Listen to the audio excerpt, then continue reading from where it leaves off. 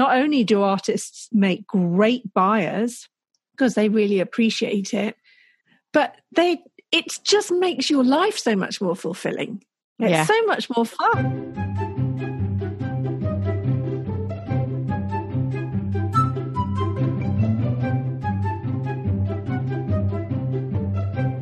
Good morning, everybody, and welcome to Art Juice. This is honest, generous, and humorous conversations that will feed your creative soul and get you thinking with me, Alice Sheridan. And me, Louise Fletcher. And this is episode 78, and we are going to be talking about loving your other artist network. This came up from some questions that we have had about basically our relationships with other artists. Is it worth it? How much time should we spend on them? How does it help us? Should we be focusing on buyers? That kind of thing. So we just thought we'd have a little discussion about that and see where it went. But before we get into that, what have you been working on this week? Well, this week's been crazy because I've been bringing people into my full course. And I don't want to talk about that because it's very, very boring. However, the one thing, of course, as always happens, the technology lets you down at the very worst moment. So I had planned this beautiful artist party to close my launch of my course. And it was really, more than anything, a thank you to the former students who'd helped me throughout the free course in answering questions and moderating the Facebook group and everything. And I put together these presentations of their work, their before they took the coursework and their what they're doing now work. And they were beautiful. And they were even made in Canva, and I'd made them look really lovely. And I was looking forward to showing them off. And we all got together on Zoom and we were all ready to go, me and 10 people. And we pressed go live into Facebook for the party to start because there were too many people on the free course to do it on Zoom. So we had to stream it into Facebook. And it just sat there, which is the third time this has happened to me with Zoom, where it just would not communicate with Facebook. Yeah. So I had told everybody about this party. There were, I think there were like 1,500 people waiting in Facebook for it to start, and we couldn't do it. And you know, when you have to think on the spot, like, okay, what am I going to do? I can do a Facebook Live. And then I thought I could bring each artist on, but the limitations of Facebook mean I couldn't share their work as well. But at least I could bring them on to talk. So I got onto Facebook Live, and they've changed their whole interface. So I couldn't figure out, while I was talking to everyone, also looking how to bring someone else on was too much for my little brain. So I ended up just talking, and 11 minutes in, it shut me down. And, oh, really? Yeah. Facebook just went off. I lost my internet or something for a second, and I went off, and I had to start the live stream all over again. So the whole thing was an utter disaster. Why do these things always happen? Or do they just feel like they always happen at the most important time? But they do seem to, don't they? They do seem to, because the last year, it was on the night when I was launching live and explaining to everybody what the new course was going to be about, that it didn't work. So, but the funny thing was, people were saying, oh, you're staying so calm. And I wasn't calm, but you do get used to it. You do kind of think, okay, something's going to go wrong. And weirdly, I'd been messaging with Gabe Lipper the day before, and we talked about him last week having a workshop coming up, and his website crashed on the launch of his, and he had to rush to Facebook and do a live, and he'd been telling me that the day before, and the same thing happened to me. So anyway, but my point was, the very best part of my week was making those presentations and looking at the artwork, and I'm going to try and find a way to share it somewhere, because each artist is so unique. Each one has moved their work forward massively. And the way they've done it, and this will come back to my what's inspired later, they've done it through working, if not every day, every week, going in, painting, and through relaxing and getting in touch with who they are. And so truly unique work. And it just was really exciting to see it all put together in that way. So that was really one of the best things that happened to me this week. I don't know if we can ever get to the stage where you have full backups for things like that going wrong. I mean, I think, now I think there is an alternative that you could have used, but it makes me hesitant about Zoom because, Zoom, when you're talking to large groups of people, is not cheap.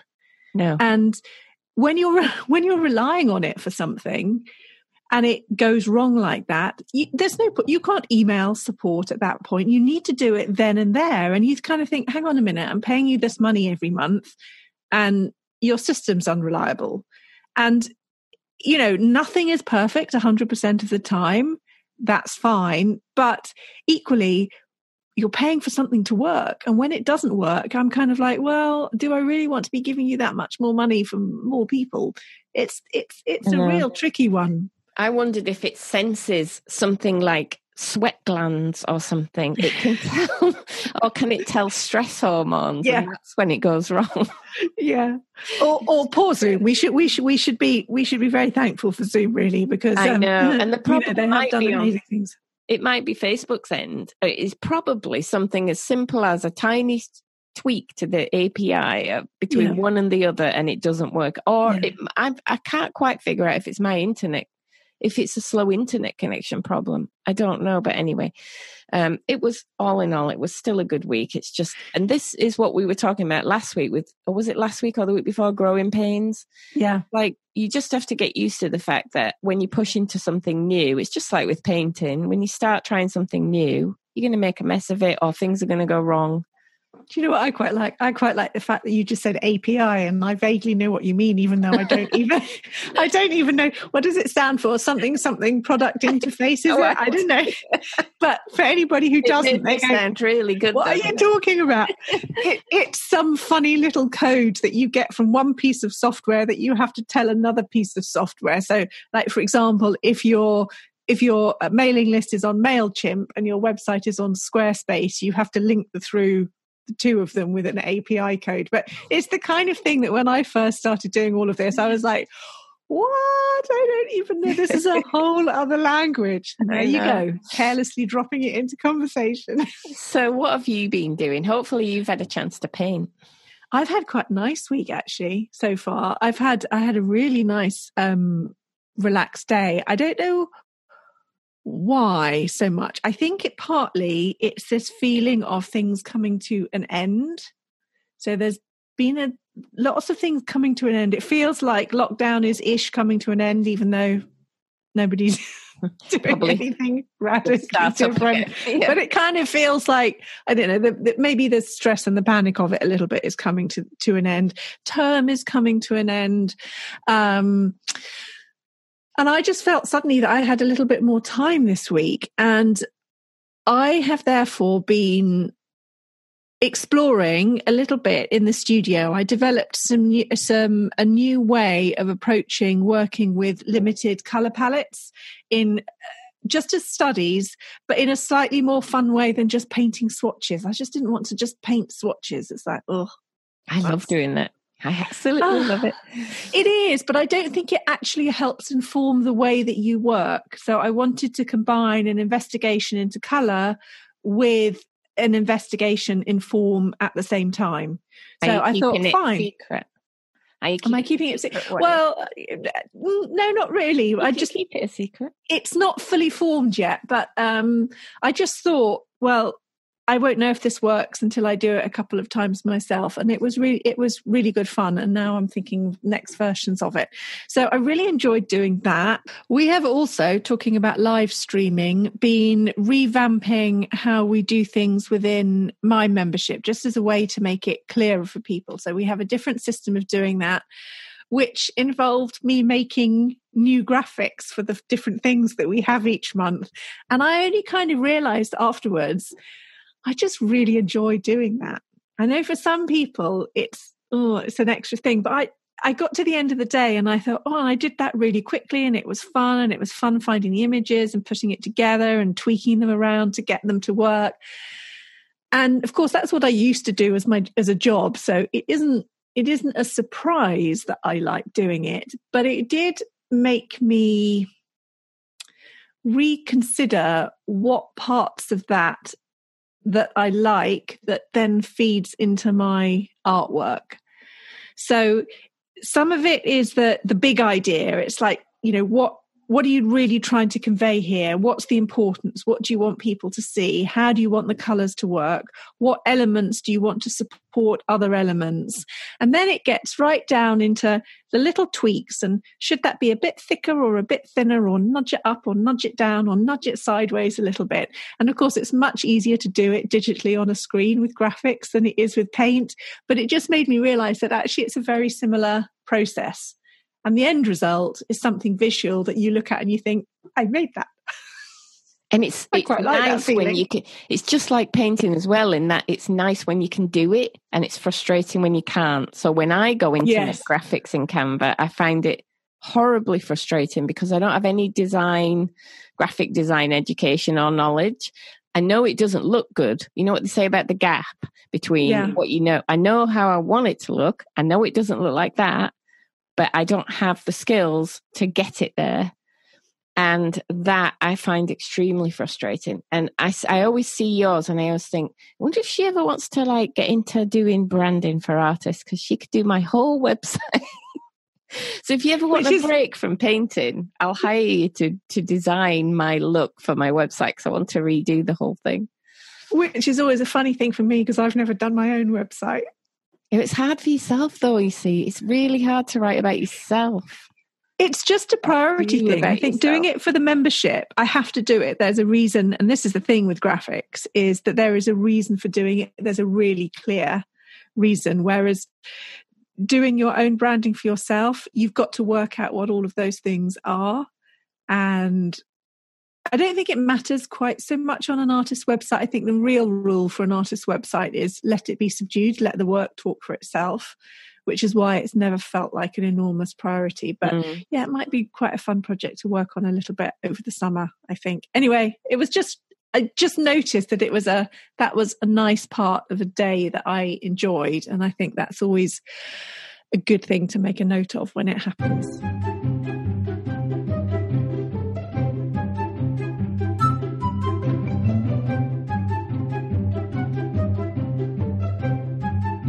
So let's come on to our main area for discussion today, which is going to be talking about the kind of the networks and the connections that we make as artists with other artists. Because one of the things that often comes up, and I know it was certainly an issue for me, was that I felt like I wanted to put a lot of effort into building my audience online, and I felt frustrated that I was getting followed by a lot of other artists. And I see that this is an issue that often comes back with people that I'm working with. They say it's only other artists following me, and I want, in inverted commas, proper followers. And over time, what I've realized is that these connections with other artists, basically don't discount them. They're really important, like more important in more ways than I think you can know, certainly at the beginning. So I think it's worth talking about that a little bit. And you've certainly felt it over the last few weeks, those connections with other artists who've been helping you with support in the group. You couldn't have done it on your own, and you couldn't have done it with people who don't understand the process of making art and what they got from it. Yeah, absolutely. I mean, so many different ways that this podcast and the other things I've done, because I was marketing a course as well, I did want artist followers. So I reached out to them initially for that reason. But now it turns out that that's not the only benefit. So I've had people approach me about exhibiting work. And because as well as being an artist, they also own a gallery or own a space or have connections. And somebody just reached out to me about possibly exhibiting work from members of my group once all this is over. So those kind of things come out of it. Opportunities you couldn't have imagined. You don't, in other words, don't just think everyone who follows you who is an artist is A, only an artist, B, knows no one else, and C, has no money. Because none of those things are true. And that's what we think, it's a starving artist with no friends who's following me. I mean, I think I said this before, but when I put my series of artist support pledge work up, almost everyone who bought was an artist at some level or another.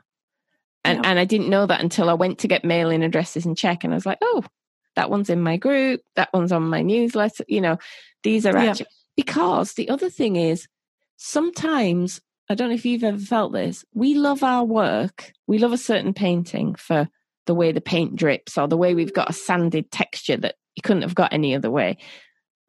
Non-artists don't get that when they look at it. I've seen it over and over again. They just don't. They do if you point it out and they go, oh, nice, but that's not why they like the painting. Other artists get drawn in by that same thing.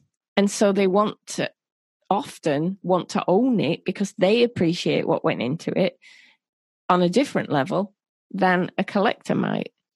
And I've definitely bought work. Yeah. If I look at the work that I've bought from other artists, either other artists that I don't know at fairs and galleries and places like that, or other artists that I know, there is always something in that work that I kind of want a bit of in mine.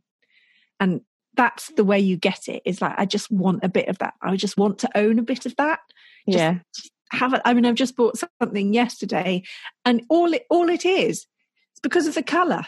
Like, why have you bought this thing? Because it's just this fantastic combination of color that at the moment is really exciting me. So, and I can think, well, I have that, and I have that somewhere in my house, and it's not mine. We've just been talking about how hard it is for you to maybe look at your own visuals and branding and how you put yourself together. It's the same thing, isn't it? Sometimes it's a little bit hard to look at your own work and get it. But when you can see it one step removed in somebody else's, it almost acts as a reminder for you in your own work, just to nudge you a little bit more in that direction. Yeah. I don't know if we feel like we should be guilty for admitting that. I'm buying it because I want a bit of it in mine. But I mean, it's the same. People buy our art because they want a bit of that feeling we've created in their home. We're just doing it on a different level. I want a bit of that feeling that you've created in my home and in my work. And if I bring this home, it might. But I really love that, how the comments that come on Instagram or Facebook from art buyers who don't make art themselves are nice to get. Oh, this is beautiful. I love this. I love the colors. I love the, whatever. But then you get a comment from an artist and it's often really insightful. They've noticed something that you wanted to do and they understand that you were trying to do that. Even just something as simple as saying, I absolutely love that tiny bright spot in that dark area and how that really lights up the whole thing. It's like, oh, good. Somebody noticed that I did that. Yeah, and in terms of the benefit for you, if you are having that kind of reaction and response and conversation to your posts and to your comments on Instagram, it really helps you. If all of the response and comments are, oh, nice painting, or even from collectors who might be a little bit nervous, maybe they don't know what to say about it, they like it, they don't comment, your engagement and your reach is not going to be nearly as good as when you're having those kind of conversations. So not only does it make it a more rewarding place to hang out and to be, but it actually really helps you in terms of how your marketing works to be involved with other artists. And it just prompts all these lovely ideas and conversations.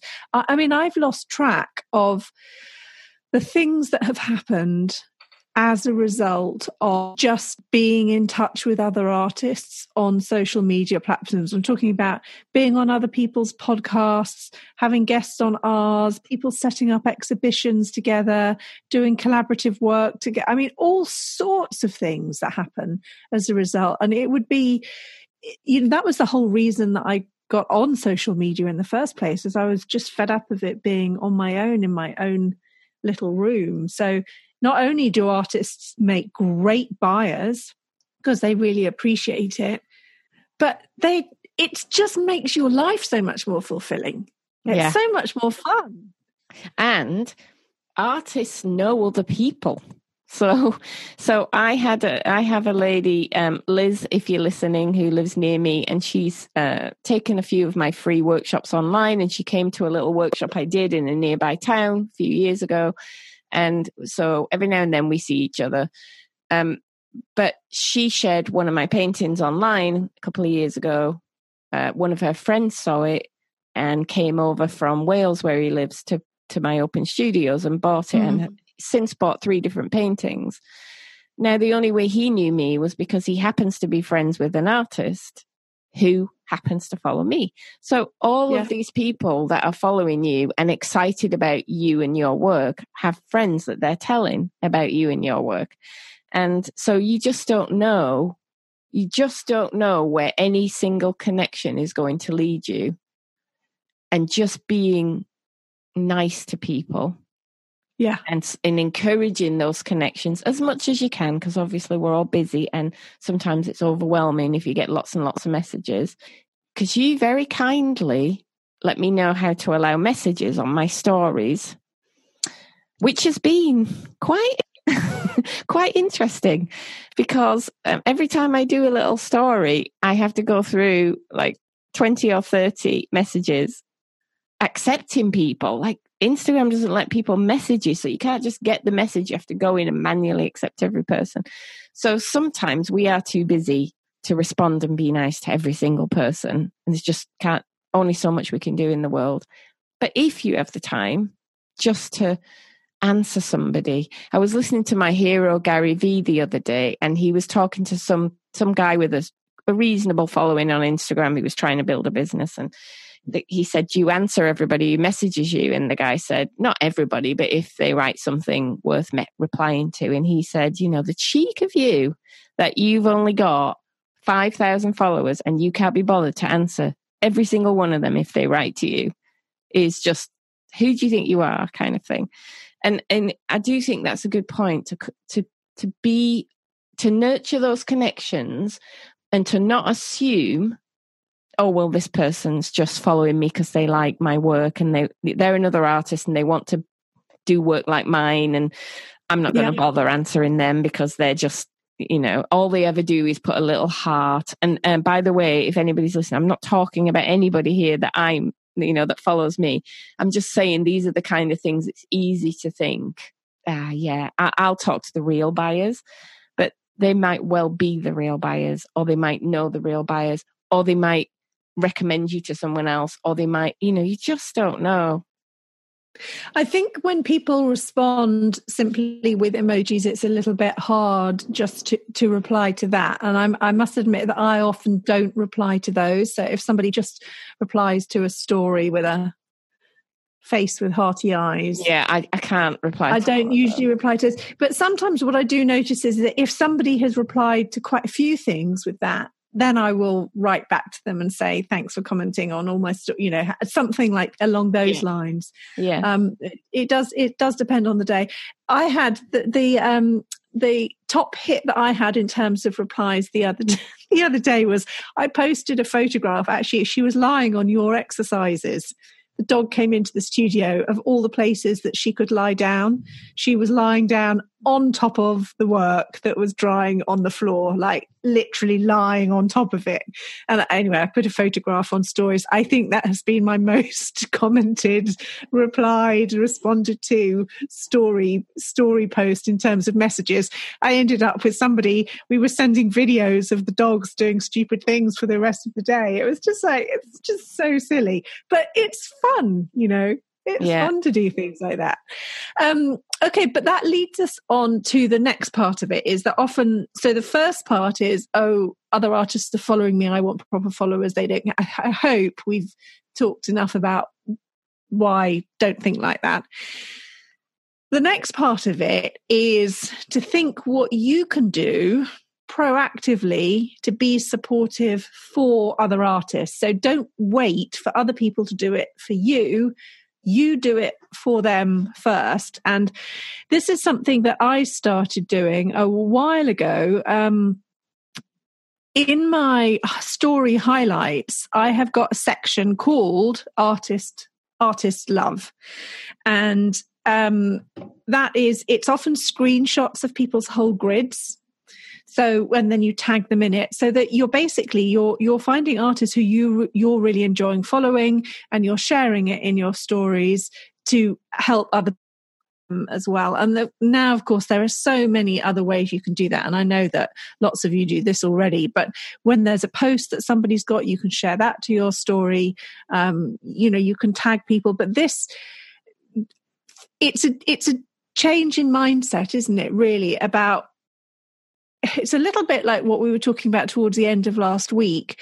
Rather than thinking there's a limit in the world, I've got to keep things closed off and only be thinking about myself. This is a more expansive way of thinking about it. Like, I'm not worried that if I share somebody else's work, somebody might go off and buy a painting from them rather than buy a painting from me. If I share somebody's work and you love their work more than you love mine, fantastic. Really, no problems with that at all. But I think it is a little bit of a shift is what we can do. And I see some people do this really, really, really well. Just as broadening out, I suppose, but starting from a point of you doing it as a shout out for another artist rather than waiting for somebody to come to you. It's a little bit like the thought of galleries. I'm waiting for a gallery to pick me up because then everything will all be solved. No, it won't be. You've still got to be proactive. You've still got to do it. So being proactive in this way is perhaps maybe an easier way into that. What do you think? Yeah, definitely. And I've not been good about that on Instagram. I used to have a second feed for This Painting Life, which is my blog and company, and I used to do a daily post sharing something of other artists, and then I got out of the habit, and I haven't done that for ages, and I should maybe pick that up again. But one thing I've been doing, so in my membership group, for the next few months, I'll be teaching the course, and I was trying to think, how can I keep interesting content going without killing myself? And I thought, I could have artist guests each week, and I could, interview them, and maybe they've got some creative suggestions for the group, etc. So then I thought, let me choose people who want to reach other artists. Let me choose people who will benefit from coming into the group. Let me not just go and ask people, will you do this for me, please? Because why would they? They might out of kindness. But let me go and find people who this is an opportunity for and say, would you like to come and talk to my group? And like you said, if they end up going, you know what, that person's better teacher than Louise, I'm going to go to them. Fine. Then they found the right person for them. But so in that way, I hope it's an opportunity for the members in my group to learn something, but I hope it's an opportunity for other artists in my network again. So if you're in my network and we've had some kind of connection and relationship, and I think you've got something to offer to my group, then you just benefited from that network connection. And you will only know that about somebody by being involved with them, what they do, seeing what they share previously. Yeah. Otherwise you wouldn't know who to approach, would you? Yeah, exactly. And even 2 years ago, I would have been really struggling for who to approach, because I didn't know very many people. Now that I'm building up more of a network, I have more of an idea. And when I approach people, I have something to offer them. And I think that's really important in our networking. In our networking with other artists, it's a common tendency for humans, and I see this all the time, to just go to another human who's more successful and say, can you help me? And they're busy, and why would they? But if you can go to them and say, and think of a way that you can help them, as you're saying, sharing their work, letting people know about them first, they're far more likely then to help you later on down the road. So I think that's a key part of networking, is don't look at it as what can I get out of an artist network. Look at it as what can I give to other people. And the more you give, the more you get back. That was a little homily there for you.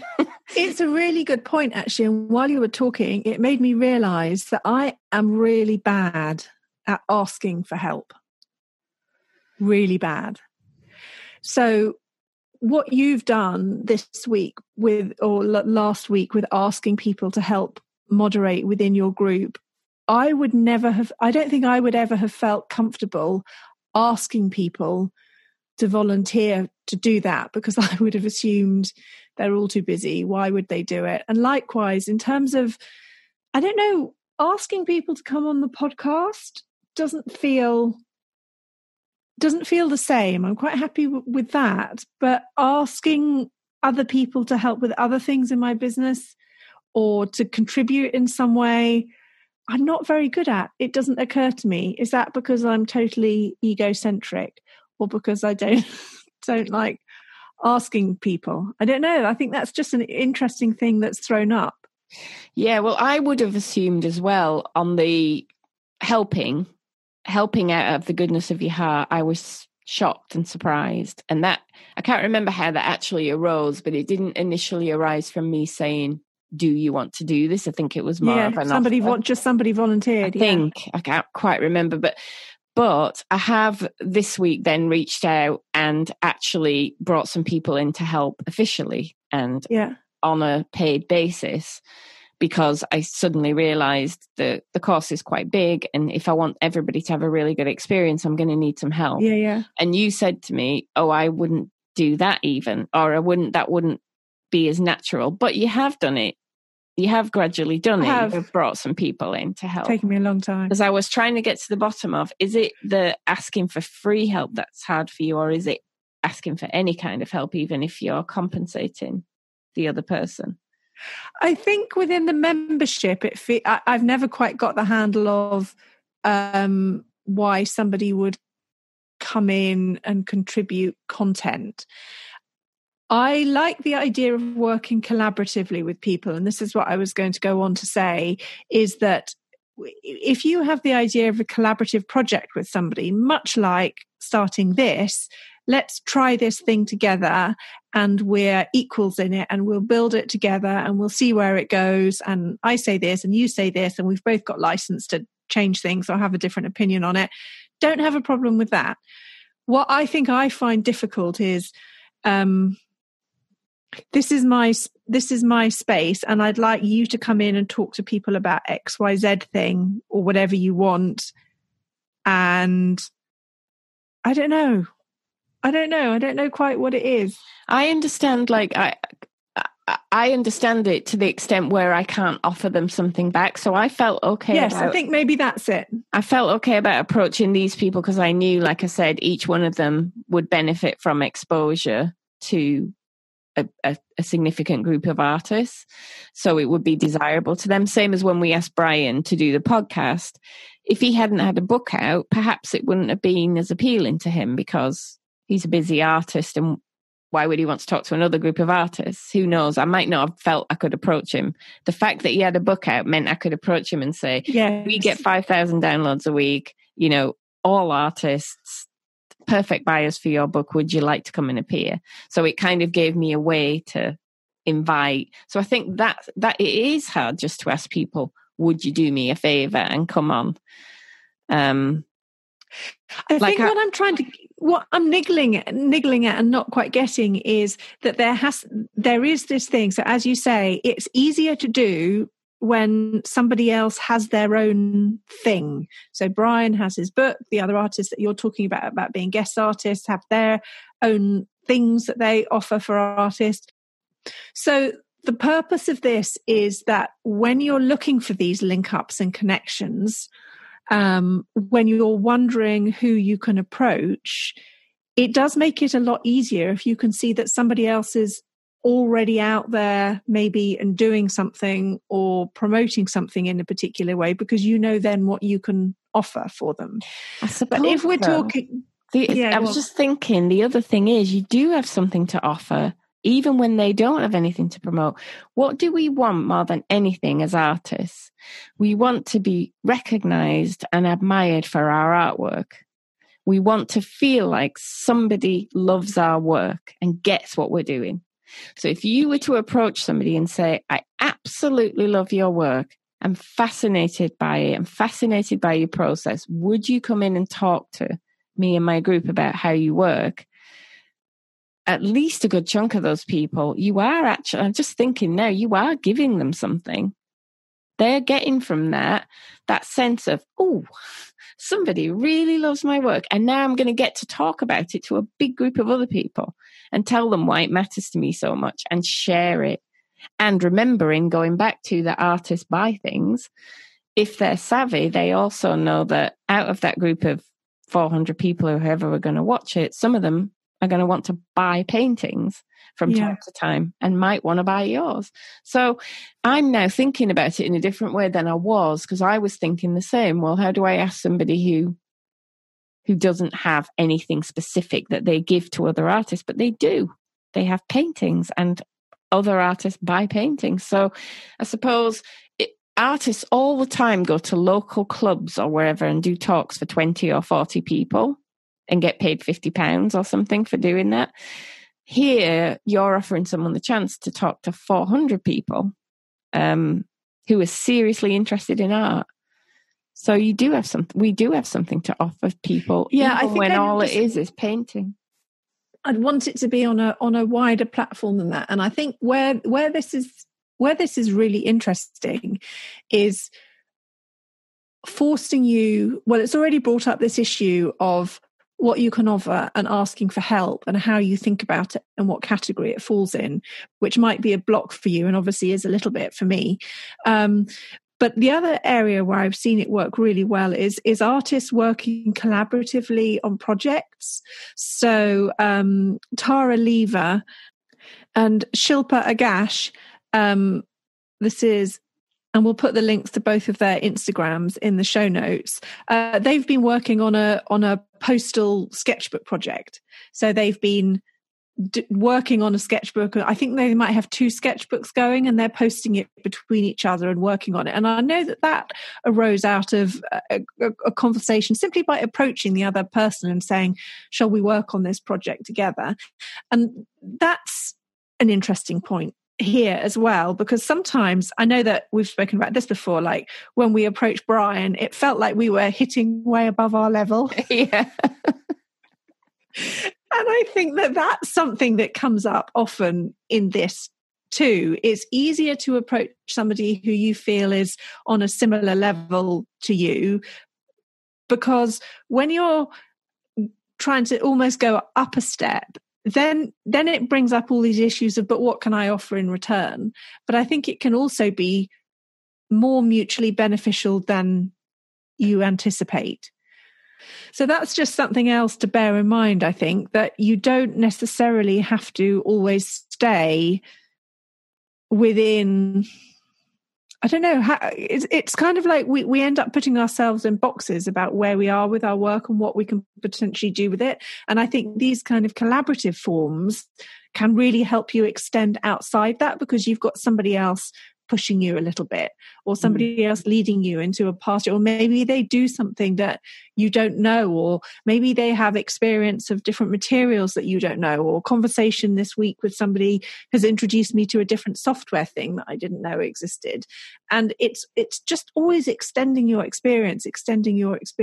And yeah, definitely. I think it's a really important thing to try to bring into your work and your practice somehow, even beyond the marketing promotion side of it. And I think, like this week, something happened. I said to you, I've had this idea. I messaged you because I didn't used to have anyone to discuss these kind of ideas with, because I didn't know anyone who's kind of in the same way of thinking about business as me in art. And I messaged you and said, I've had this idea, I think it's probably too much. And we had a little conversation, and something you said made me think, yeah, I'm just going to do it.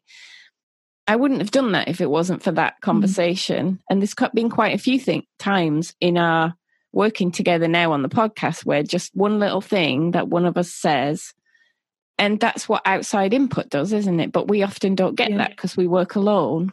We often don't get that. So I just think it's so important. I mean, just the most important part of our networking, I actually think, is with other artists. Now we're having this conversation. Buyers are important, but the network of artists does so much more than just sell paintings. So we've got a couple of different levels here, haven't we? We've got the general network level, sharing for others, having conversations with others, how that spreads the net, remembering that all of those people know other people as well. And now we're also talking about perhaps individual collaborations, accountability partners. Like, is there somebody else who you're really feeling an affinity with, perhaps, who you could reach out and say, hey, why don't, and I've done this, and we've done this in the past as well. Get together a small group of us, and for example, we will collaborate, or we'll get together once every 3 weeks. We'll talk about our work. Where do you want it to go? Have a little bit of feedback and discussion around it, because that's a very different thing, again, from putting a post on Instagram and seeing what comments come back. This two-way conversation idea, that's where things jump in that feed something new. And I think we need that. And I've just in the last few months, God, and this is going to feed into what's inspired, I've just really missed that element of other things coming in. It's starting to feel like slow constriction. And it is that. It's not getting that somehow other input, but within a space that's very definitely yours. So I wonder if that's something that maybe people could do. If you've got somebody, maybe put something on a slightly more formal setting. Reach out and ask. You don't have anything to lose by asking. You don't. As long as what you're offering is mutually beneficial, I think. I used to be so scared of asking. And I still always say when I ask somebody, totally understand if it's not possible, because I just don't want the other person to feel any sense of, now I've got to say no, and that'll just, I always try and make it as easy as possible to say no. But it's very, very rare that people say no, actually, if you just ask. It's surprising.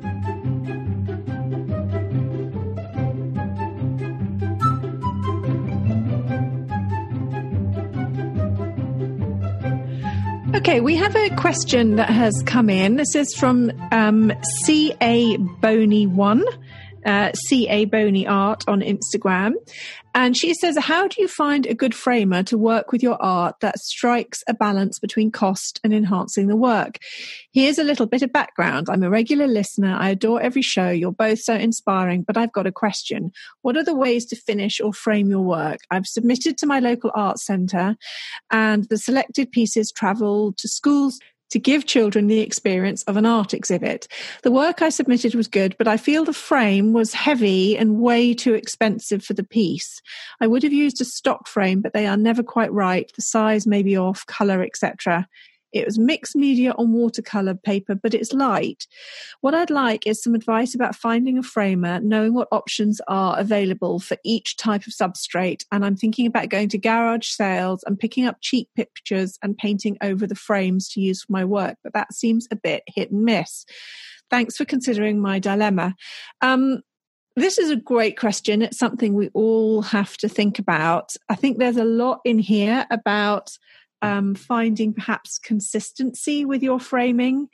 There's the cost element, and there's also what's appropriate for the piece. So what's your framing story? When I started off selling, I did use fairly cheap frames. My work wasn't selling for very much, and I would buy standard frames. And I felt that was appropriate at the time. Now I'm much more careful, and I make sure, and I have several different ways. I have a reasonable framer, does very nice work with things on paper behind glass that isn't quite up to date with perhaps tray frames and things, and some of the different nice ways to frame boards. So I also have a joiner friend who's made me some custom frames. They were fantastic. But each of these options was not cheap. And my feeling is that now, so I used to do the standard frames and then, sell my work really cheaply. Now I think that represents how I felt about it. Now I feel it deserves to be framed well, and that I should invest the money in that. But that means I have to be, this is from my perspective, I have to be really sure that this piece is finished and fantastic and worthy of a really good frame. and then I'm willing to spend the money on it. But my experience is, whether it's my friend doing it for me, who I pay, doesn't do it for free, or whether it's the framer, the prices tend to kind of be the same. It's not cheap to do. It's time consuming. The materials are not cheap, and there isn't. So you're not going to go searching around and find a framer that's 50% cheaper than everyone else. They're all going to be in the same kind of ballpark, but you are going to find perhaps one whose aesthetic you like better. So it sounds like she didn't like, I think it's a she thought the frame was wrong for the piece. That means that's not the right framer yet. I think you go to a few and you see, does this person suggest, like, what I like about my friend is he'll say, this would look really good with this kind of frame, I think, or I think he should have a black background there to set off this painting. Whereas I've been to some framers where they'll just pull the stock mounts off the wall and show you, well, this is what I've got. So I don't know, that's kind of a rambling answer, but I don't think there's a cheap way to do it. And I think you have to find someone whose aesthetic suits yours. And I think you only frame pieces when you think they're fantastic and ready for that kind of investment. Yeah, I've got a little, I think most people start off like you started off as well, with you go to IKEA or you go to a place that has stock frames off the shelf in set sizes. I always had an issue with that because those tend to be for standard rectangular shape proportion, and I have never liked working in that format. I've always liked working either long and thin or square. So those frames just never fitted my work. It was really annoying at the beginning where I didn't feel like I had a budget for it. I did find some square ones at IKEA, but I only used them once, I think, and the quality was just so, I just didn't want to use them ever again. If when you go to a high street framer, the prices are quite expensive because their business is set up usually to do framing 1 or 2 pieces for somebody, and they're in a shop, they've got premises, they've got storefront, they've got all of that kind of thing to cover. If you can try and find a trade framer within your area, you're going to benefit a little bit from cost savings because they don't have that storefront experience that they're having to pay for. But the balance in this is they are there as a trade framer for large quantities, and they need you to be respectful of their time and the quantity of work that you're giving them. So all of these discussions about frames and which one will work well with this, you've got to be pretty clear on what you want. If I went into my framer and I spent 45 minutes hanging around going, I don't know about this one, or I don't know about this one, or can you price this one, and can you price this one? It's not really set up for that. I have to be really clear what it is that I want in advance, and then he can price it up for me quickly, and then I can say, fine, great, I'll have 12 like that, please. I'm not going to go in and say I'll have 3 like that and 4 like that. It's just not the way the business works for him, and I think I have to be respectful of his time. There definitely are savings on that than me getting the equivalent frame from the high street where I live, which would probably cost twice the price. So there is a kind of difficult halfway stage, but since I started doing it, there is more available online now. There are I use EasyFrame and eFrame sometimes online. Mm-hmm. And some of those have options where you can upload your image. So you can actually get a preview of how it looks online, how it looks in advance. And I find those really helpful. But what I would say is, consider the type of material that you're using for your frame, because what often happens is that you have a number of pieces framed, and some of them sell perhaps and some of them don't. And I think one thing that's really important to try to remember or to try to build in is, can you reuse that frame for another painting? And if it gets damaged in any way, is it repairable? And this is often the problem with some of the cheaper frames, is that they have basically it's a kind of plasticky lacquer on the outside. And if it gets knocked or damaged, that's it. You've had it. is gone. There's no way you can repair that. The corners can often, if they haven't been mitered really nicely, the corners can often look tatty, and it brings down the feeling of the work. So I always go for bare wood that I paint myself, because I can update it. I can repair it. I can give it a fresh coat of paint. I can sand the corners so that they're smooth, all of those kind of things. And so that would be my advice, is go for a simpler frame with something that you can amend yourself. And I learned this the wrong way. In the early days, I found a trade framer. He was in an industrial estate. I took work in for him. They were a series of small pieces, and I really wanted something special. And he did these beautiful waxed and wire-walled painted frames, and they were absolutely gorgeous. One of them got a scratch on it, and there was no way that I could repair it, because this lovely kind of polished, distressed finish that had been hand done, you couldn't touch it up without it being visible. So, even though I'd invested a fortune in these frames, I never did that again. So that for me is always a rule, is having something that I can amend and update. And I don't know, I don't have set.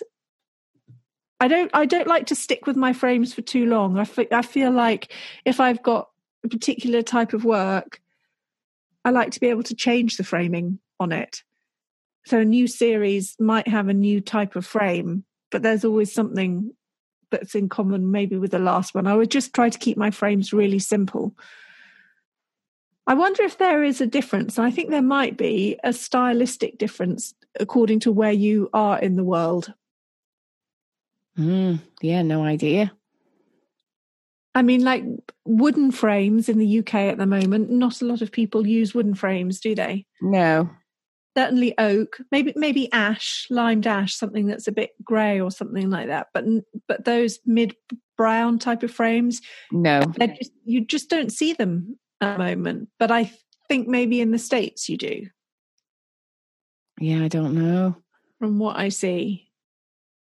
So I think there is a little bit of different countries have different styles, but it has to come down to your aesthetic, really. Yeah, and this person clearly didn't like the frame that was done on that piece. She felt it was too heavy for the piece. Yeah. So that's why I think finding a framer whose style suits you, whose work you like, is more important than finding one with the cheapest price. Do you have a rule for price? I kind of have a rule for price. I try not to spend more than 10% of the selling price on the frame. Yeah, well, since you told me that, that's kind of my guide, because I didn't really think about it. And my work initially was, it's always the paper ones have to go behind glass and it's more complicated, and then the frame's more expensive, and I wasn't charging enough to compensate for that. Yeah. So it was much higher, but I think that is a good rule of thumb, and I'm going to keep that in mind when it comes to framing the next set of work on paper. Yeah, but I think I can only do that because I think I found this trade framer. If I was going with bespoke made frames at high street prices, there's no way I'd be able to stick with that level. Yeah. I do have someone I can go to. I have not yet gone to him, but there is a trade framer that's used by a lot of the people around here, and he works from a farm. So again, he doesn't have a shop front or any of that. And I've seen his frames and they're nice. So that's probably going to be my next stop. But again, you have to have a collection of things to take. I can't just pop up with one thing and say, can you make me a frame for this little 12-inch board? So when I get this whole series done. Now, here's another question before we get off framing. What do you do with, because I'm working really large at the moment, and I'm looking at them thinking, I can't possibly see how I can put a frame on these 5 feet by 4 feet. Do you bother, or do you just leave those? Well, I always used to just leave them, but then I had a really large canvas, and not really large, a meter canvas, and I framed it, and it looked so good. And I thought, I know. Now I'm going to want to frame everything. Yeah, those were the ones that my friend made for me. He made some frames for big meter paintings, and it looks so much better. It was only a simple tray frame, but it made all the difference. For really large paintings, I have seen it in galleries. I think it's almost a St. Ives 1950s type thing, where you don't have a proper frame with mitered corners. You have just a strip of wood, very thin wood. So it's a very, very slim frame. And it just has panel pins that just knock it into the edge of the canvas. And the corners bluntly overlap each other. I don't know what the proper name of that type of framing is. But that, to me, it's almost like it's protection. It's almost like it's a kind of sacrificial piece of wood that actually really just protects the painting. Right. And I think maybe that's a solution for really large pieces, but I haven't done it yet. And you could do that yourself. What about this question about finding frames in garage sales and painting over them? I think for some work, it can work really well, but you've got to think about that eclectic mix. If it feeds your work, if it's part of the way that you work, then I think it can benefit it. Yeah, the problem if you're doing it simply to save costs, it's tricky. Yeah, the problem I'd have with that suggestion, because she said she was thinking of buying the paintings, painting over them, so then they fit in the frame. And that might work for the way that she works, but for me, then I'm constrained to painting on that size because that's what the painting is. So you're setting painting over the frame she's talking about. But yeah, you're still limited to what size artwork. Did she say frame up? Okay. I thought she said painting over the painting. So painting over the frames. Oh, okay. Unless I read it wrong. Then you've got to make a painting that's the right size for the frame you bought, rather than making a painting and finding a frame. Yeah. So the constraints of that I wouldn't fancy, but for someone else that might spark creativity. It's a limitation, isn't it? Right, I've got to make something in this size, so it could work. And that way you'd have nice that like you say, that eclectic range of frames might work. Like when you have a what do you call it when you have a feature wall and it's all gallery wall, and it's nice when they're all different frames. And yes, so that might work. It's just then it's got to be that. It can't be that and then some from IKEA, and then some really nicely done ones. It's got, if your thing is eclectic frames that are handmade or hand painted, then that's what it has to be, I think, for the whole display. Make a feature of it. Yeah. That could work. I think it's nice. It can be really good fun. So what we're saying is, don't let the tail wag the dog. Just the framing is there to support your work, and if you can find a way of doing that with frames that already exist, then by all means do it. But there's no doubt that framing can really elevate your work, and although it feels a little bit scary to move into that and to up level your framing, it can make a huge difference and really help your artwork be presented better, and helps people feel more confident about buying it and all of those kind of things. I think in terms of practically, it's easier to price, it's easier to work if you have a degree of consistency about it, rather than everything being ad hoc. It's certainly easier to pack it and wrap it and all of that kind of thing. But also it is fun that the style of the framing should really be supportive of the style of your work. And if that is variable and fun and individual and unique, and the framing really becomes an important element of the work itself, then that is one way to look at it.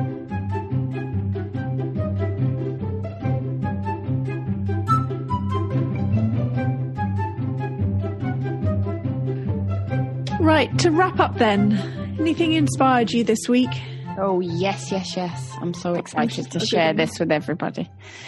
So I have been following this musician for many years, a singer-songwriter, an American called Jason Isbell, who I first discovered in 2007, I think, when he left a band he was in. He was a young kid, and he is one of the most amazing songwriters I've ever known, and not just musically, but lyrics, and I love words, and his lyrics are to die for. They literally, sometimes I just groan when I hear his songs because the words are so clever.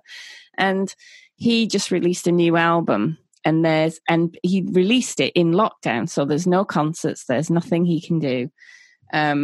so that's why I brought him to mind, because he did a concert on YouTube with his wife, who's also in his band, and she's playing violin and he's playing guitar, and they perform the whole album in this empty bowling alley in Nashville with people watching on Zoom on these big screens. And the concert was amazing. The album's amazing. But why I find him so inspirational, I'd kind of forgotten about him until the album came out, is his talent is phenomenal. But I remember when I first discovered him, I thought, if he's not famous, if he's not massively successful, then there's no hope for anyone, because he's so good. And why is he this? I used to go see him in these tiny venues, and he's not a good looking guy, so he didn't have any of that. He didn't have an image, but he's just so good. And I thought, this is what's wrong with our world. This person's not successful. Now, every time I went to see him, he worked non-stop from between then and now. And every time I went to see him, it was a slightly nicer place and a slightly larger audience. And I think it was last year or the year before, he won Grammys. And he's now every album's number one when it comes out. He's huge in that world of alternative country music, which is what he is. And he was an alcoholic when I first used to go, and now he doesn't drink, and he's changed his whole life around. But really what inspires me about him is it's this combination of talent with amazing work ethic, which does get you there. It does. It just doesn't happen the first time you release a brilliant album. It takes, well, in his case, probably 5 brilliant albums before the next one became huge. But there's this song of his, which I was listening to again this morning when I thought of this, and it so sums up our times and what's happened in the last few months, although it wasn't written about that. It's called 24 Frames. Which apparently is the time it takes in a film to film something happening. And it's about how your life can completely change in a second and everything you were planning. And he's got this line in it, which I'm going to bungle up, but it says, you thought God was an architect. Now you know he's something like a pipe bomb ready to blow. And everything you built goes up in flames in 24 frames. That kind of writing, every time I hear it, I go, oh, I wish I could do that. So everything about him, this concert that he gave, inspired me. The lyrics he was singing, the relationship with him and his wife, the way they were doing this concert alone in lockdown and still putting an album out in a difficult time, and how good it is. And the fact of watching somebody build up their career in what we're always talking about. It doesn't happen instantly. It happens in small steps over time, but it does happen if you put the work in. So I wonder what his ambitions were, because the thing, what I'm thinking as you're talking about this is that your feeling when you saw him at the beginning was, why isn't somebody like this famous? And who knows, maybe he did want to be famous. I've never heard of him. Is he famous? For some people he really is. Yes. For some people he is, yeah. Whatever. Yeah. But I suspect that every little step in that felt really good. Yeah. Like you say, every time, right, okay, we need to book some venues. Where should we go this time? Should we go a bit bigger? Yeah. Let's go for those ones. Yeah. And each little part feels just as, it's not just about, there he was at the beginning and now he's reached this big audience in Grammys. It's about all those little bits that happen in the middle. And actually, I read an article in the New York Times about him. Him and his wife had a really hard time before the release of this album. They've been married about 4 years. They've got a child, and they went through a rough patch. And he said a lot of it was the success that he'd had and the pressure to make another album that was as good as the last one, which won all the Grammys and everything. And that put a strain on everything. So it's not only that all those steps felt good, it's that sometimes they feel better than when you get to the top or whatever, and you've got all that to do again. A friend of mine is friends with the lady who wrote the ABBA play that became the film. What is that called? Mamma Mia. And he's a playwright, she's a playwright. Together, they were at the beginning together, and then she did that. And he went to see her in her big house somewhere. And she was really struggling at the time. I think she did the next thing, but she was saying, what am I going to do now? Like, I've done that and it's huge and I've got to do something else and everyone's waiting for it.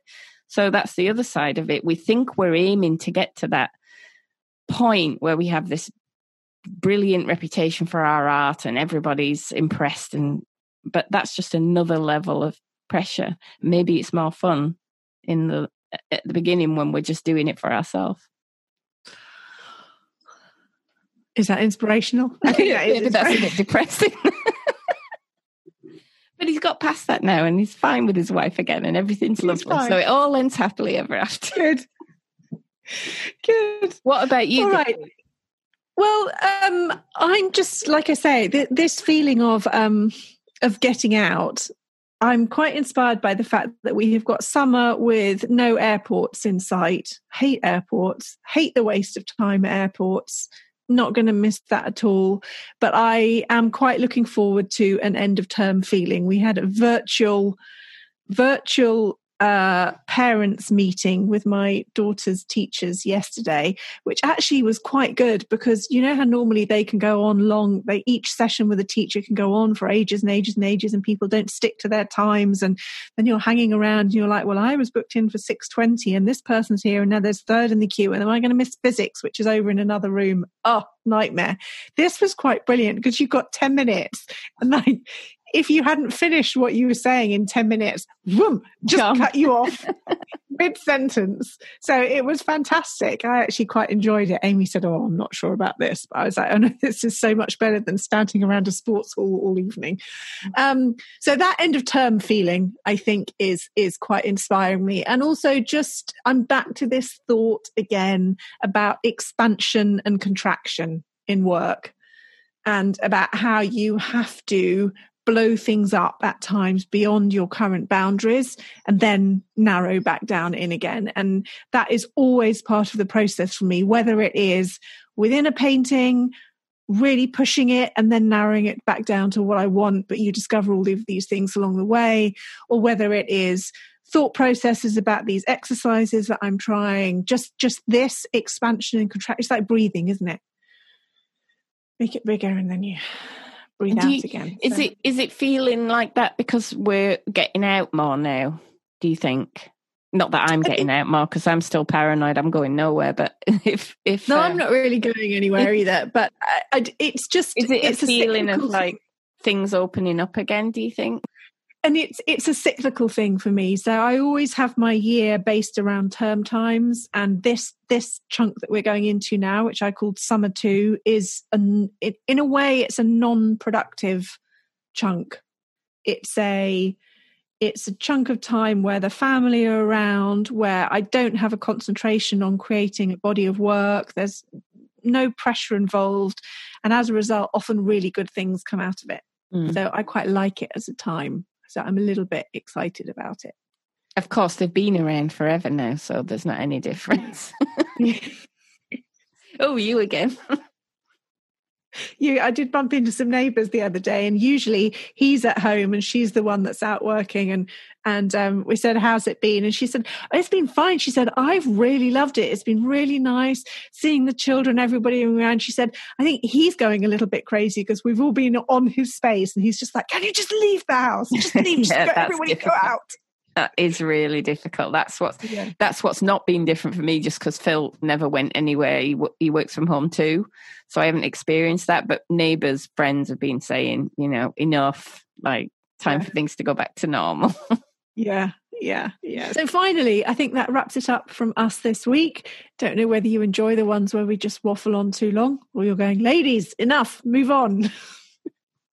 We're done. That's it. We will see you again next week. Very happy painting and happy creative, whatever you're working on until then. Bye-bye from me. Bye.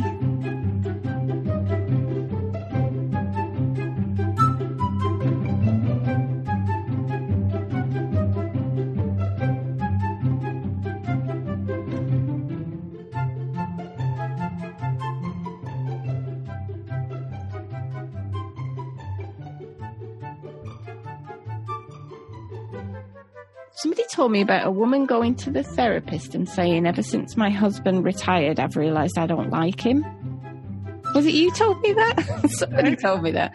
But yeah, if you don't see that person, because they're working really hard, you don't realise that I actually can't stand him.